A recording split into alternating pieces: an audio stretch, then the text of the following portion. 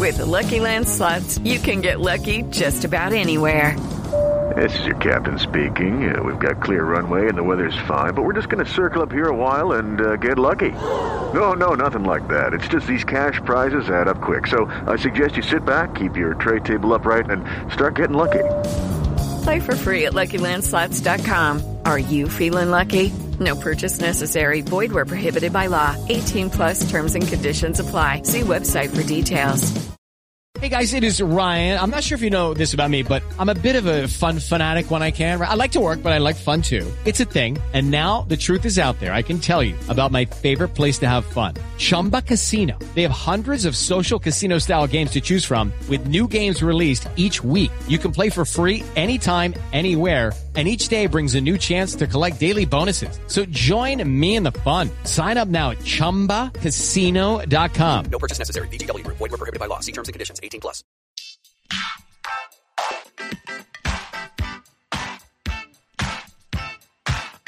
Hi, everyone, and thank you for tuning in to the 16th episode of Awards Chatter, the Hollywood Reporter's awards podcast. I'm the host, Scott Feinberg, and I am so excited to be joined on this episode by Cary Fukunaga and Idris Elba, the two men most responsible for Netflix's first original narrative film, Beasts of No Nation.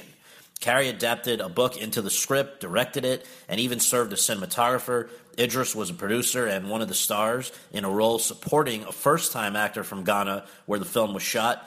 And this film has been stirring up buzz since its unveiling over Labor Day weekend at both the Venice and Telluride film festivals. It then became a day-and-date release, released in theaters by Bleecker Street, and then at the same time on Netflix. So it's gotten a lot of exposure. Didn't do great in theaters, but has found a huge following on Netflix and has received tons of endorsements, both on Twitter and social media like that, but also in the form of events that have been hosted by everyone from Jake Gyllenhaal to Sally Field in support of the film. It also recently landed a field-leading 5 nominations at the Independent Spirit Awards, including 1 for Elba in the supporting actor category and 3 for Fukunaga in the cinematographer, director, and best feature category because he was also a producer. So we will talk about everything from the Apocalypse Now sort of production that this was, to the pros and cons of releasing a major film through Netflix, to whether or not Idris is even interested in the role that so many of us want him to play next, James Bond. But before we do that, as always, let's just take a brief look back at the week that was since our last podcast. The big news was that 2 of the 3 remaining Oscar contenders that hadn't been unveiled finally were. Those are David O. Russell's Joy, which reunites him with Jennifer Lawrence, Bradley Cooper, and Robert De Niro, who also starred in his Oscar-acclaimed films Silver Linings Playbook and American Hustle. And the other was Quentin Tarantino's The Hateful Eight, which reunites him with a lot of his stock company from past movies, including Kurt Russell, Samuel L. Jackson, Michael Madsen, and many others, as well as introducing in a very memorable role to the company Jennifer Jason Leigh. There were also announcements galore. You had the National Board of Review announcing its winners, who will be feted in January. The big one was Mad Max Fury Road, which took Best Film and a number of other accolades. Meanwhile, the New York Film Critics Circle made its picks for a ceremony that will happen around the same time, and they went with Carol.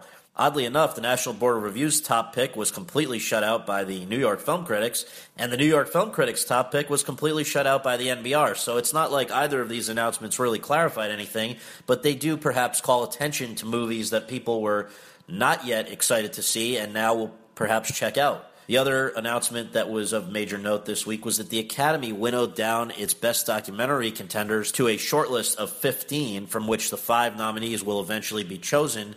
And there were no super high-profile snubs, although a number of films that I would have liked to have seen included, such as Meet the Patels, which is terrific, and The Wolfpack, and Call Me Lucky, were not among the 15. But all of the highest-profile contenders were, and they are all worth checking out. Now all that's left to see is Star Wars, which is going to have its world premiere on the 14th before opening in theaters on the 18th, probably to the biggest opening in history.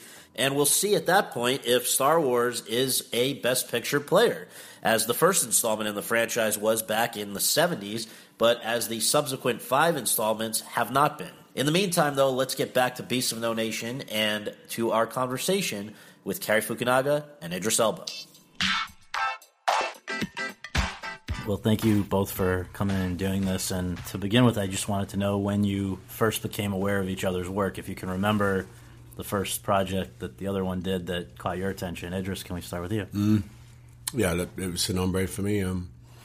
I'd seen that movie ages ago, man. And I revisited it once Cary and I had sat down. But I remember watching that movie a long time back and going, wow, that was really, that moved me, that film. If I'm honest, I probably didn't really check who directed it. I was just like, that's a good film. Sorry, man. Just being really honest. I was like, of course, Cary, yes, of course.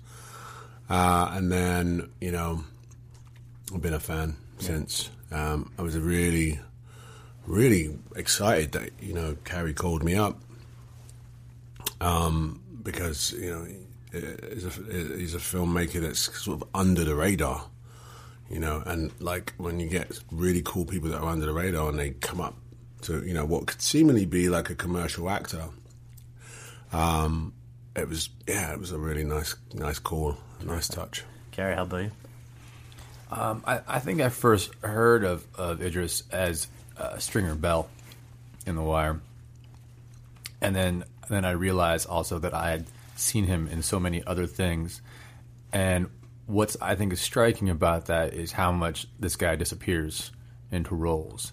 I remember reading a story years ago, I think when I was living in London, about how fans of The Wire met you, and when they heard your English accent, they were so shocked. They were like, "Wait, you're not from Baltimore?" Yeah, that used to happen all the time. I even had, I don't know if I told you, I had a accent crisis.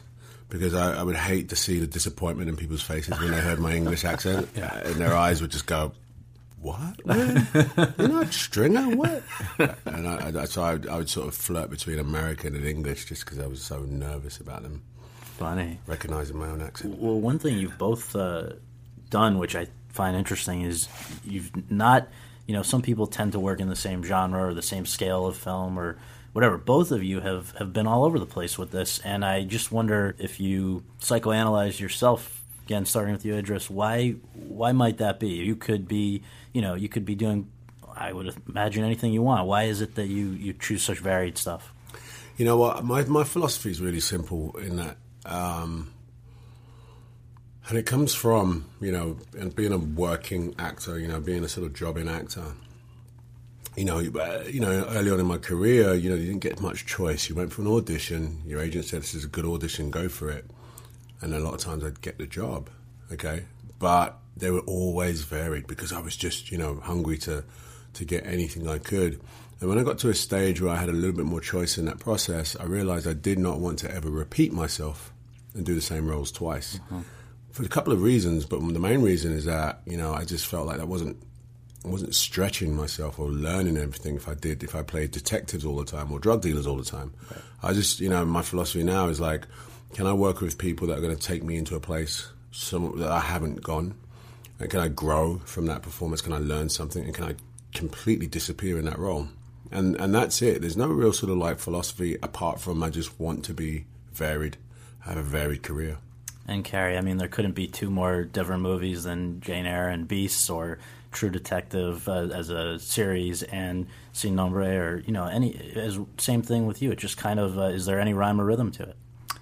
I was going to actually ask Idris, you know, furthering on his things. Yeah. We have actually never had this conversation about being third culture and having, you know, a family that's not really from the place where you were raised. So then what culture are you really a part of? Of course, you're part of where you grow up, but you're also part of your nurturing, and then you have your DNA, which drives so much of your instincts, right? And I don't know, for me, you know, having a diverse background and growing up in a place like the Bay Area, how that affects, you know, what I'm interested in. But I know I've always been curious. So I think I vacillate between being like an empty vessel and a full vessel. Because you have to be a full vessel if you're going to create something, but you have to be empty to receive as well. And for people who may not know about your backgrounds, can you share where you're both from and how you came to be where you are? Yeah, my parents are from West Africa. My mum, born and raised in Ghana, my dad in Sierra Leone. But I was raised in England. But yeah, very much so. My parents, my dad's culture, Sierra Leonean culture, is very much part of my DNA. And yeah, I think I definitely fell in between, you know, being raised as an English kid, East London kid, and sort of like, you know, straight off the boat, West African, you know. At what age did you go to England? No, I was born there. Oh, you were born I in was England. born and raised in London. It's quite an interesting point because it does, you're right, you know, sort of that's certainly where my parents grew up, what my dad likes in terms of actors and films had an influence on me, actually. Interesting. Yeah, he was a massive Charlton Heston fan. Really? Yeah, and Kirk Douglas. So the heroes, the big guys. epic heroes, yeah. Kirk Douglas, interesting. Yeah. Anyway. And Cary, for people who may not know, I think your father was Japanese. Is that right? He's a Japanese American. Actually, Japanese American. So he was. In fact, I'm fourth generation, so we're not by no means fresh off the boat. Right. But like my father was born in internment camps during World War II, and so were my uncles. And I was raised less so with that side of the family talking about it, but then my white side of the family saying, "Well, you know, your dad's born in camp. You know, your grandparents born in camp," and they would talk more about it actually than the actual side that had experienced it. And so that caused a curiosity too, because they wouldn't speak about it. I wanted to know more about it. Mm-hmm. And I think being aware that your family was imprisoned, sort of from their origin, creates a different perspective on what being a part of a culture actually means. And how do you think it shaped your creative choices? I think it's made me always look, to the other, whether it's like, what I mean other is outside of my experience, right? So rather than exoticizing it, trying to figure out what it is, what makes us different, but then also what makes us the same. It was interesting that in terms of the connection to Africa, obviously, Idris, you've talked about your familial connections there, and particularly to Ghana, where this film was shot, Beast was shot. Cary, I understand that your interest in African child soldiers goes back to your days as an undergrad. What happened there that brought it onto your radar as something you were interested in? Well, what really happened was that I was studying at a political science institute in France, and I had chosen this school because it was in the Alps, and therefore I could snowboard. And I got injured while I was there, and it meant that I actually, had to focus on different things. And I really actually, for the first time in my life, focused on my schoolwork, which I hadn't done until then. And I think getting involved, especially at a school like the Institute of Political Science, where I was at in France, was a very well-respected school. I think that interest, that sort of leaning in and engaging with my education completely changed, how I took in or received what I was learning. So rather than just learning by rote or, getting through the tests, I was actually like trying to wrap my head around, and then actually for the first time becoming engaged with the actual material. And resource wars was a big part of that. And the wars in Liberia and Sierra Leone were raging at that time. The Balkans were also raging at that time, and there was places of conflict. And I think that's sort of where it all started. Well, I guess one thing that I wonder if either of you have a theory about is why it is that in American cinema, Africa as a focal point of movies has rarely been a focal point of movies, and when it has been, it's been generally something like Out of Africa, where it's through the eyes of somebody coming to Africa who's not from there. Why is it that, and I also come with a certain curiosity about this, my mother is from South Africa, and so I've also had an interest in the African continent, and I can't figure it out myself. So what's your take on that? I think there's a lot of gatekeepers in terms of how a movie gets made, and then there's also who's creating the content, right? So Hollywood is inherently American media, exportation of American culture, right? And it's still an inviting place. I say we as if I'm part of it now, but they invite people from around the world to take part in it. But in terms of the stories that are being told, very rarely are they stories, if they're coming out of this sort of fountain of Los Angeles and Hollywood, are they going to be from the perspective of regional areas? And that's also partially just because the world cinema and cinema in different countries is oftentimes financed by the government. So they're able to make their own movies, and those movies about those countries are going to be consumed by local residents. And then Hollywood is sort of reserved for like larger content, tentpole productions, right? So maybe that's a big part of it. Yeah. So I guess there's a bit of so you have African Americans in America, and then you have Africans, I think, there's a process of, sort of separation by design. And also because, at one stage, the African-American story, came from a very sort of like suppressed point of view. So there was probably never any room to even acknowledge the origin of African-Americans. No way.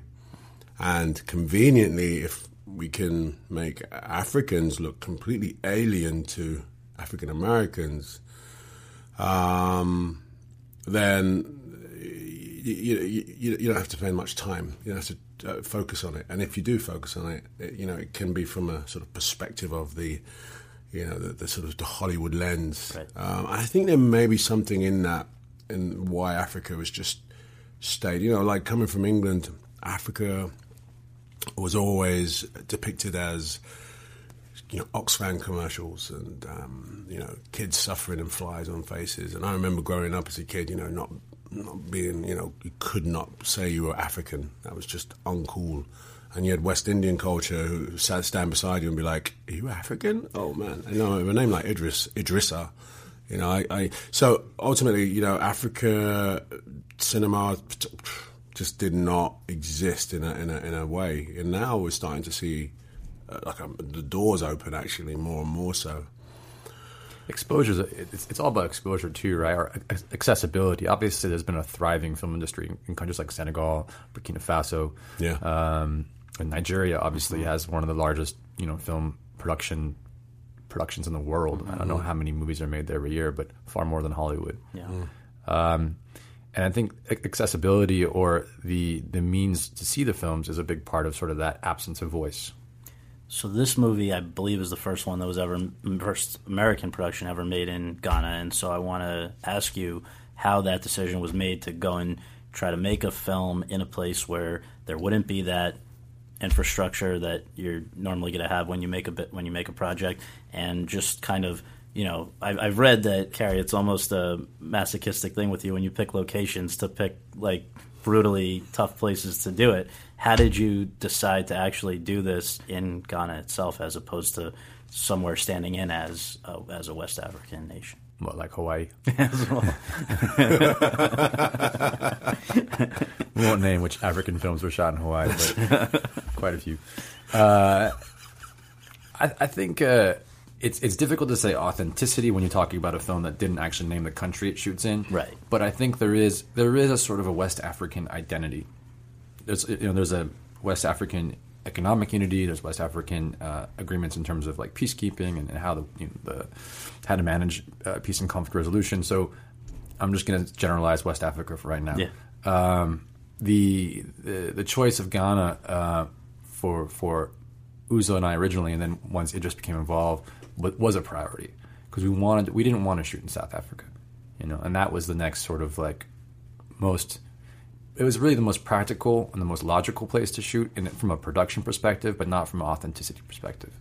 And what shooting in Ghana offered us not only was geographically, topographically, what it looks like, and also the cultures that existed there, and every country has dozens of tribes and tribal languages, so access to tribes that exist throughout West Africa, and their languages, and actors who could make up, all those different parts to show that diversity. We had actors from Cameroon all the way to Sierra Leone in this thing. So it offered an opportunity to just really keep it regional. And with primarily actors from the area, right? Exactly. I mean, pretty much only. Pretty much, yeah. Which is frustratingly overlooked, massively. You'll see a film that says it's in West Africa, but it's obviously shot in South Africa, and Mozambique or something. And the actors look like they're from Mozambique. Right. They don't look like they're from Sierra Leone. Right. You get that sort of people just sort of, who would know the difference? And that was just so frustrating and annoying for someone that comes from West Africa. Yeah, I mean, I remember seeing Memoirs of a Geisha, and I don't think there's any Japanese actors in that movie. I when I played Nelson Mandela, I struggled with that massively, and so did the South African people. You know, because as Africans, we're like, you bro, you know, you're not you're not Southern African. You just don't have the gene makeup. At the same time, I'm sure they want their story told, and if Idris Elba is playing Nelson Mandela, people are going to see it. Absolutely. But I had to overcome, Sure. and I had to educate my director about why that was an issue for me, and why we have to pay very special attention to the cultures from an aesthetic point of view. You know. So the novel that kind of inspired you with this, Cary, was something you came across years ago, right? So why was there the unusually long gestation period for this one? What happened? I think a large part of it is due to the contents of the story. So, the film's pretty faithful to Agu's journey. There's some things we changed, but essentially it's a story about a boy in war and what happens to him. And there's no white savior, and despite there being hope, it's a fairly dark film still, and a very difficult film to watch. And many people have made comments about that, but it's not impossible to watch. It's not as masochistic as my location scouting. It's a film that doesn't make sense financially. Like, even when we try to go around and get pre-sales 2 years ago, everyone's like, we really like Idris, we really like Cary, we don't know how to sell this film. Right. So no one put any money in to begin with. You know, and in the same respect, when it first got optioned, it was optioned for me by Focus Features, and within 2 years, they knew they weren't making it, so they shelved it. And then Amy Kaufman and I were able to get the rights out for the novel and keep those going until we could find the right partners, which ended up being Red Crown. Yes. Well, you mentioned sort of anticipated resistance to this, and I can only think that in terms of, again, there have not been very many American films that have primarily revolved around the black experience in any way, but the most recent thing that came along, I think, 12 Years a Slave, which was obviously a terrific film, but there was such resistance from people in this country, and particularly even in this industry, to seeing that movie because they heard it was very upsetting and violent and all of that. So, if they're reacting that way to a film about their own country's experience, is it fair to assume that part of this is people struggling to make the next leap and saying, why should I care about a place that I don't even have a connection to in any way? I mean, was that something you've encountered as well? Well, I don't know. I think I don't know. I don't think I'm qualified to answer that, to be honest. Well, from what I've heard, it's obviously I'm not doing metrics on this thing or exit surveys, but just family and friends. Like, even I couldn't even get my aunt to watch the film. I mean, she finally did, but it took some real coaxing. And she was there. I thought she had come to see the movie, and she's like, well, I'll just maybe have dinner with you instead. What was her resistance? She felt like it was going to be too difficult for her to watch because of everything that she had read. And ultimately, after she watched it, she said, no, it wasn't as bad as I thought it was going to be in terms of the pain of watching it. But somehow when the word like that gets out there, I don't think it's an issue what the subject of the film is about as much as it is what the experience of watching it is going to be like. Lucky Land Casino, asking people, what's the weirdest place you've gotten lucky? Lucky? In line at the deli, I guess? Aha, in my dentist's office. More than once, actually. Do I have to say? Yes, you do. In the car before my kids' PTA meeting. Really? Yes. Excuse me, what's the weirdest place you've gotten lucky? I never win and tell. Well, there you have it. You can get lucky anywhere, playing at LuckyLandSlots.com. Play for free right now. Are you feeling lucky? No purchase necessary. Void where prohibited by law. 18+. Terms and conditions apply. See website for details. Judy was boring. Hello. Then Judy discovered ChumbaCasino.com. It's my little escape. Now Judy's the life of the party. Oh, baby, mama's bringing home the bacon. Whoa, take it easy, Judy. The Chumba life is for everybody. So go to ChumbaCasino.com and play over 100 casino-style games. Join today and play for free for your chance to redeem some serious prizes. ChumbaCasino.com. No purchase necessary. Void where prohibited by law. 18+. Terms and conditions apply. See website for details. So what made you, and I know there are many things that it could have been, but what made you think of this gentleman, Mr. Elba, for the film? How did you first reach out? Well, I sent him an email, but Wesley Snipes wasn't available. What's that? Wesley Snipes wasn't available.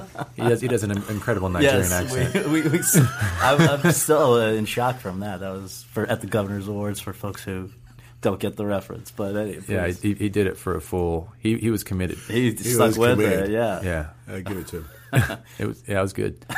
The only reason I know he's Nigerian is because Abraham turns to me. He's like, That's a good Nigerian accent. And I was sitting behind Will Smith, who just did a whole movie with the Nigerian accent. Oh, did he really? And I wondered what he was thinking. But anyway, taking notes. Yeah, taking notes. I saw. Was it last year when McConaughey was doing the presentation of awards at Golden Globes? He was doing a Mississippi accent, but not many people picked up on it. And I realized he was doing that for Free State of Jones, because I asked him after. I'm like, "Were you doing a Mississippi accent?" Because I know his Texan draw, right? And I spent 6 months with the guy, and he's like, "Yeah, it's in Mississippi." I'm like, that should be a new thing. Why not? Just random sports. I love it. Yeah. But how did we even get onto that? What were we talking about? Why we picked this guy? Yes. All right. I have a very short list of actors that I really want to work with, and Idris has always been up there. And this was just a no-brainer, really. And there wasn't really anyone else I wanted to go to for this role. So if he said no, then I would have had to rethink the whole strategy. But luckily, we had a short phone call while I was on set on True Detective, and we talked about it. And I made promises, because the script, his character in the script wasn't well written yet. I definitely admit, and I had to go away for a year and try and figure out what we can do together to make this a character that isn't just a one-dimensional bad guy. Mm-hmm.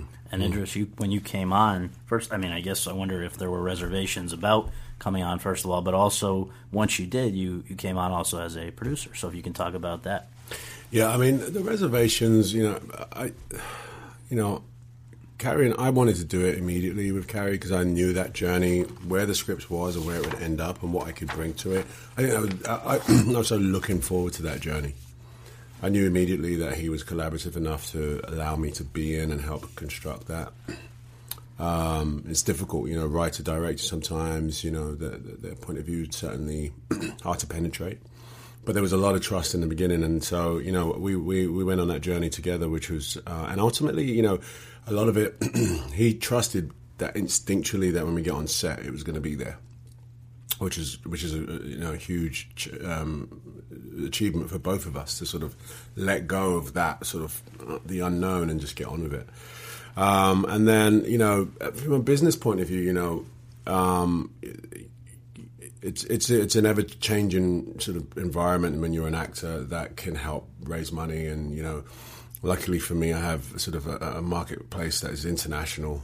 And, I was absolutely 100% willing to lend that in any way I could to sort of secure money, bonding, whatever we needed to do as a producer. Can I say I was a hands-on producer? I can't, because I came on quite late. And then even in the post-process, Red Crown and Cary's team have done a lot of the work. But essentially, I was definitely sort of like just a pillar. A foundation component of the project, and it was eye-opening for me. I was so thankful for it. Whenever I see my name up there, I sort of kind of have a little sniggle as a producer. But then I think to myself, you know what, man? Actually, that's such the new way to produce, is to lend some foundation to a project like this. And dude, my parents, we lost family in Sierra Leone. A lot of family, and I was nervous to even tell my mum, because I know she would have said, "You're not going to Sierra Leone, are you? Don't go to Sierra Leone," because it was just like there's a massive fear of what happened in Sierra Leone and how that would be brought up again, perhaps. And I didn't think twice about doing this film. Wow. Yeah, man. Well, one of the big things that I guess you both had to sort out was how you were going to cast Agu. And I wonder when in the process of going to and from Ghana, just how that all worked out, that you ended up with this tremendous actor who was not an actor prior to this film, from what I understand, Abraham Atta, and just how did that work out? Because it's kind of, the movie doesn't work if you don't have a guy that can do that. Yeah, the movie is on the shoulders of this kid, and if it's not convincing, if the acting feels false or forced, then you lose your audience, right? I think that we knew that from the very beginning, and the question was how to find him. Some people assumed we might bring him in from the outside, and anyone close to me knew that we were definitely going to cast locally. Especially with kids, I have tremendous faith in kids as actors.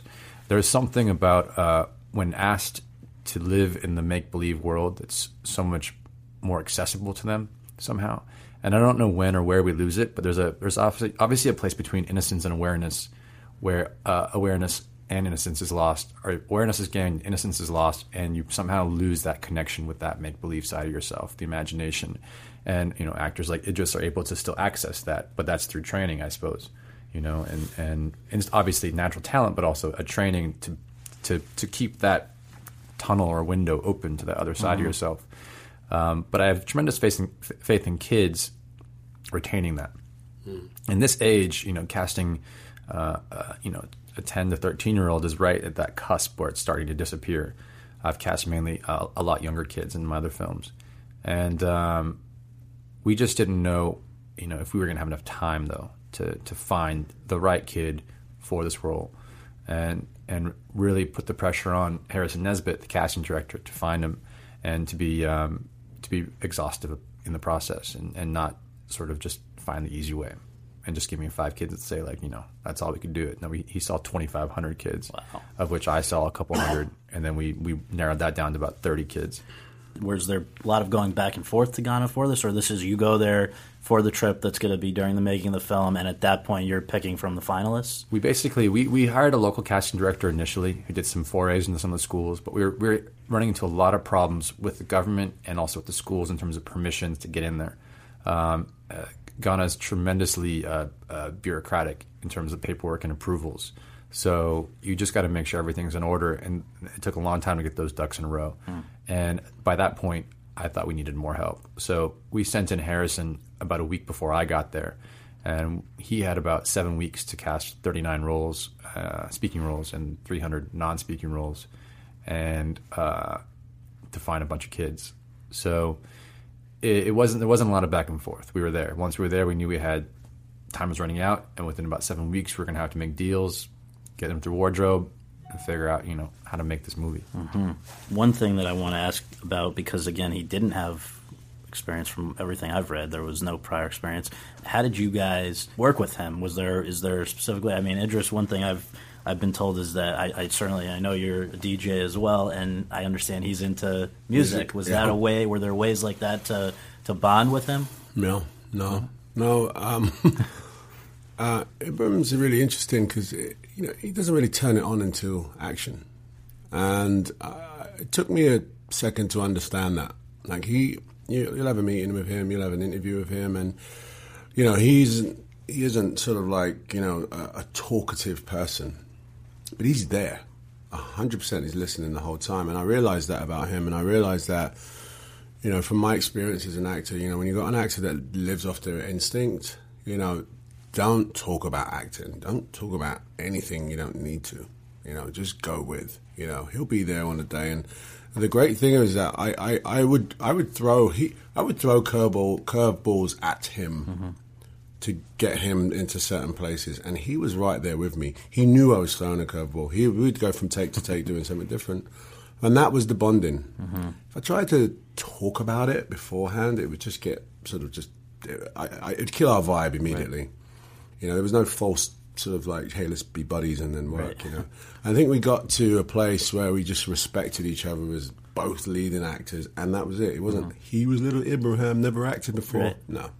I remember there was one scene, it's a beautiful scene, and we was losing the light. It's the scene where Agu comes to tell Commandant that twice he's dead. Cary's freaking out because we're losing the fucking light. We had this lighting set up. I think we had lost a generator. He was like, Cary saw this little area, and it was beautiful because the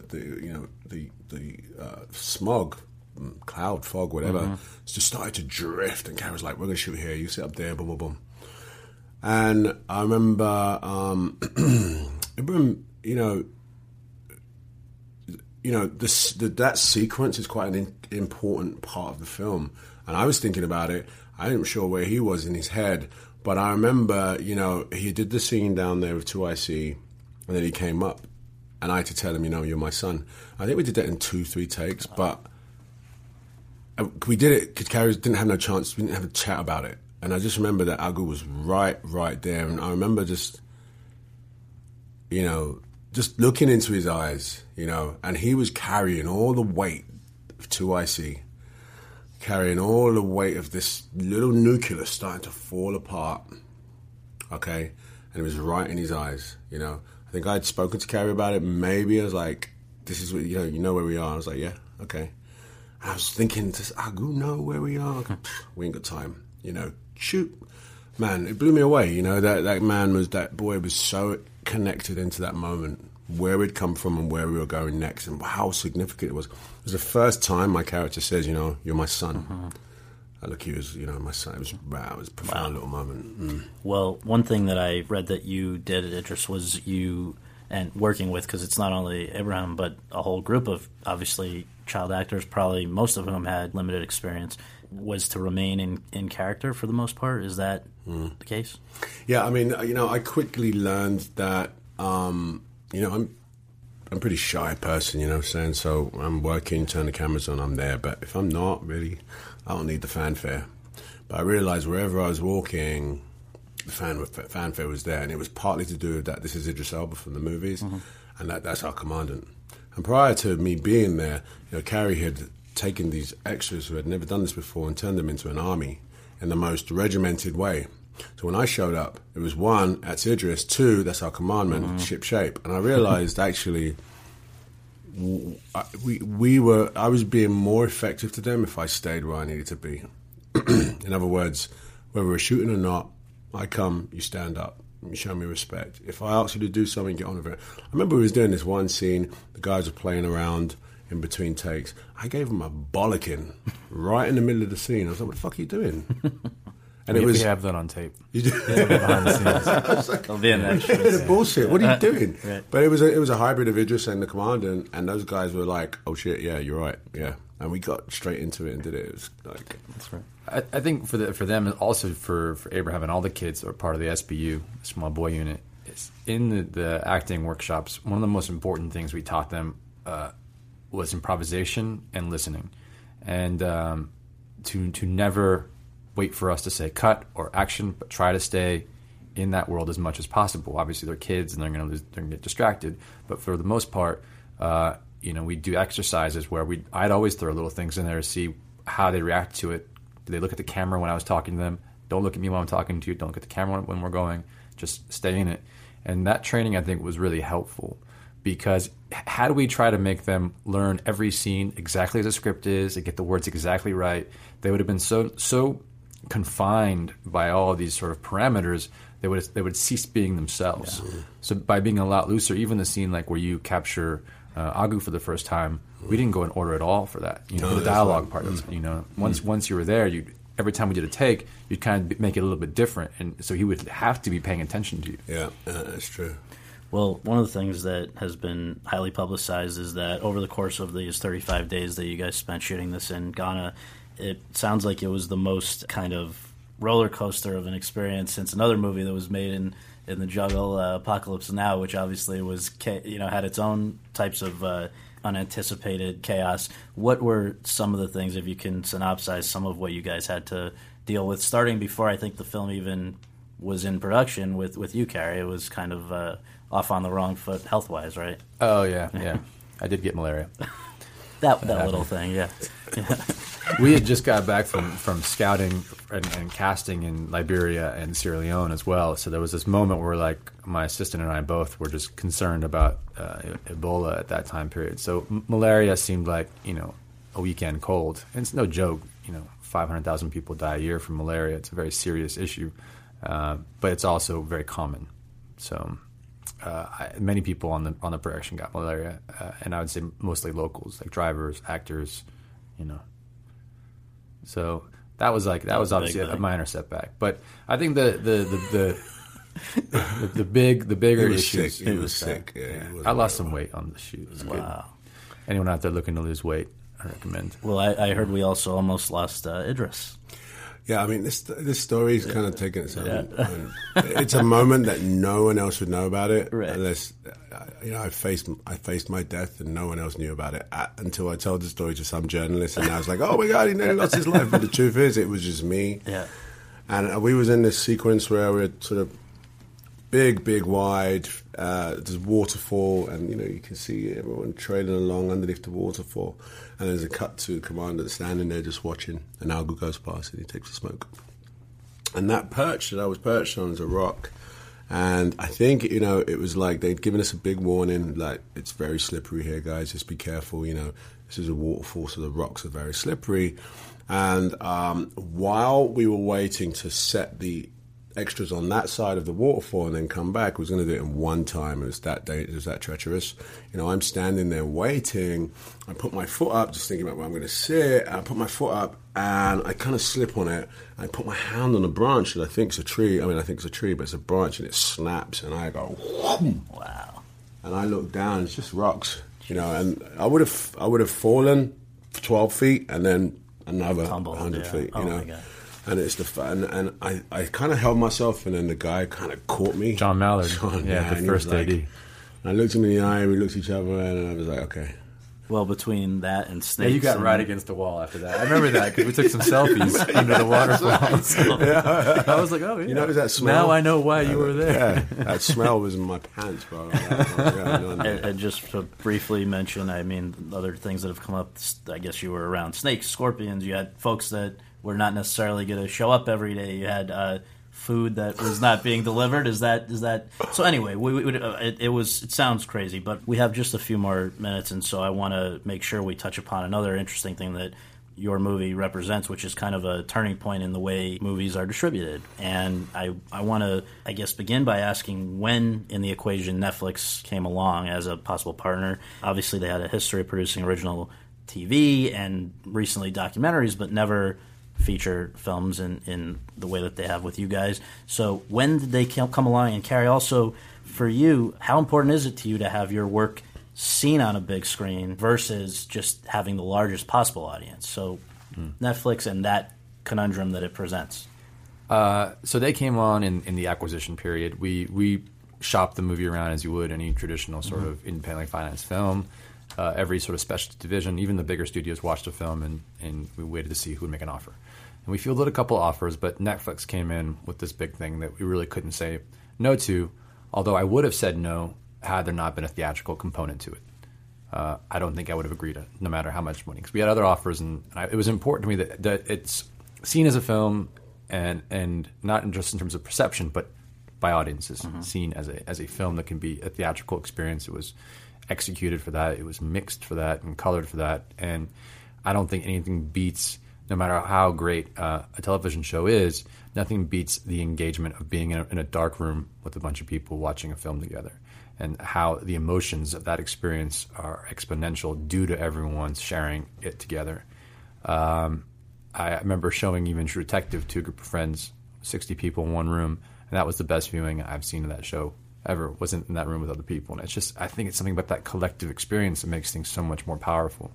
I know people who watch this film at home will probably still appreciate it, but the chances of them being distracted over the course of it are so much higher.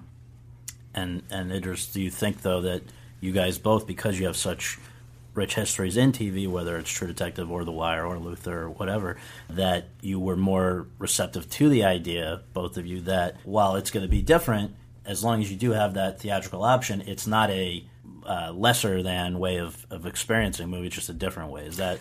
I mean, for me, every movie I saw that, predates 1972 was on a small screen. And some of the greatest movies in the world, and some I did not have the experience of a room. So I'm a little more, so my perspective is a little bit more like, look, the advantages of this distribution method is because this subject matter just would not be seen by this many people.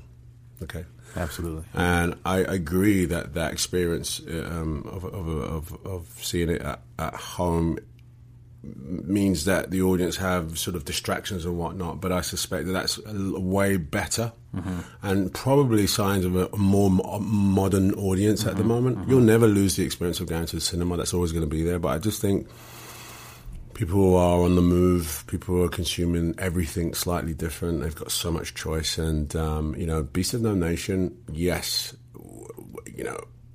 would definitely, people in London and New York and Paris and France and maybe parts of Africa where you to get a cinema experience would go. But this model, I just think it's just an important mechanism for the future of film where the subject matter is difficult and that you can get a bigger audience to see it. Yeah, I mean that's the fact. More people have seen this movie now than had that traditional platform release. Maybe it would have, in the best possible scenario, if it had garnered buzz in that way and slowly rolled out, we still have had more people see it than in the best possible scenario of that one. Yeah, for sure. And I think the future, will sort of, I think, audiences are going to go that way a little bit more and more. Choices. But it's great for people like myself and Cary who care about films that aren't blockbuster hits and so on and so forth, and that actually we might get to a lot of people. Right. And I think I think we're very fortunate that we've got this film in this time doing that.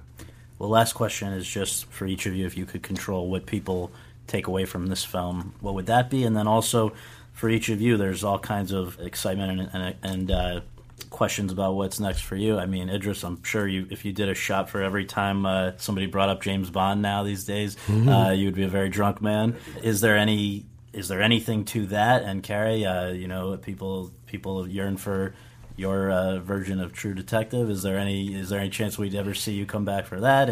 But first and foremost, I do hope you'll address those questions. But first and foremost, what do you hope they take away from this one? For me, it's just an education. It's the same education that I got. Getting involved in this film, and sort of just being aware that actually to this day there's probably about 300,000 child soldiers still out there right now. Who knew? Who would know? Watch this film, take that home, and be aware of that. That's the take home. But also just, this is a beautiful, well thought out film. And we're filmmakers. We're not activists. We're filmmakers. And take away the beauty of the construct of that film and how it made you feel. Take that away. To every film student or actor that's watching that, that's your benchmark. That's what you should look at. I can't let that part B go away, though. Are you open to that idea of the possible? Of Bond? Yeah. I've honestly just stopped talking about it. I just every time it's funny though. Yesterday I was at the governor's ball. Yeah. I was at the bar and I just looked left. It was Daniel Craig. He came up to me, he looked me in the eye, and he grabbed my face, he literally kissed me on the cheek, and I was like, man, you... And he was like, what am I going to say? They asked me if you could play Bond. What am I going to say? No? And walked away. That's perfect. That's awesome. Wow. And Cary? I don't want to riff too hard on this. I think the most important thing for me is that people are moved. I try to create an experience, and if people walk away with more learning from it or a better understanding of themselves, the world they live in, then great. More than anything, I want someone to feel something, and it's so hard these days to feel anything. We're so inundated with media that if you're able to have that emotional experience during a film, be it an elated one or a sad one, or the tragedy that's sort of put out here, ending with a modicum of hope, I just want that. I think everyone wants that in some way. And in terms of your part B, yes, no one's asked me to be Bond yet, so not sure where the producers are on that one. So, well, thank you both very much for doing this. I appreciate it, and congratulations on the film. Thank you, man. Good luck editing this. Yeah.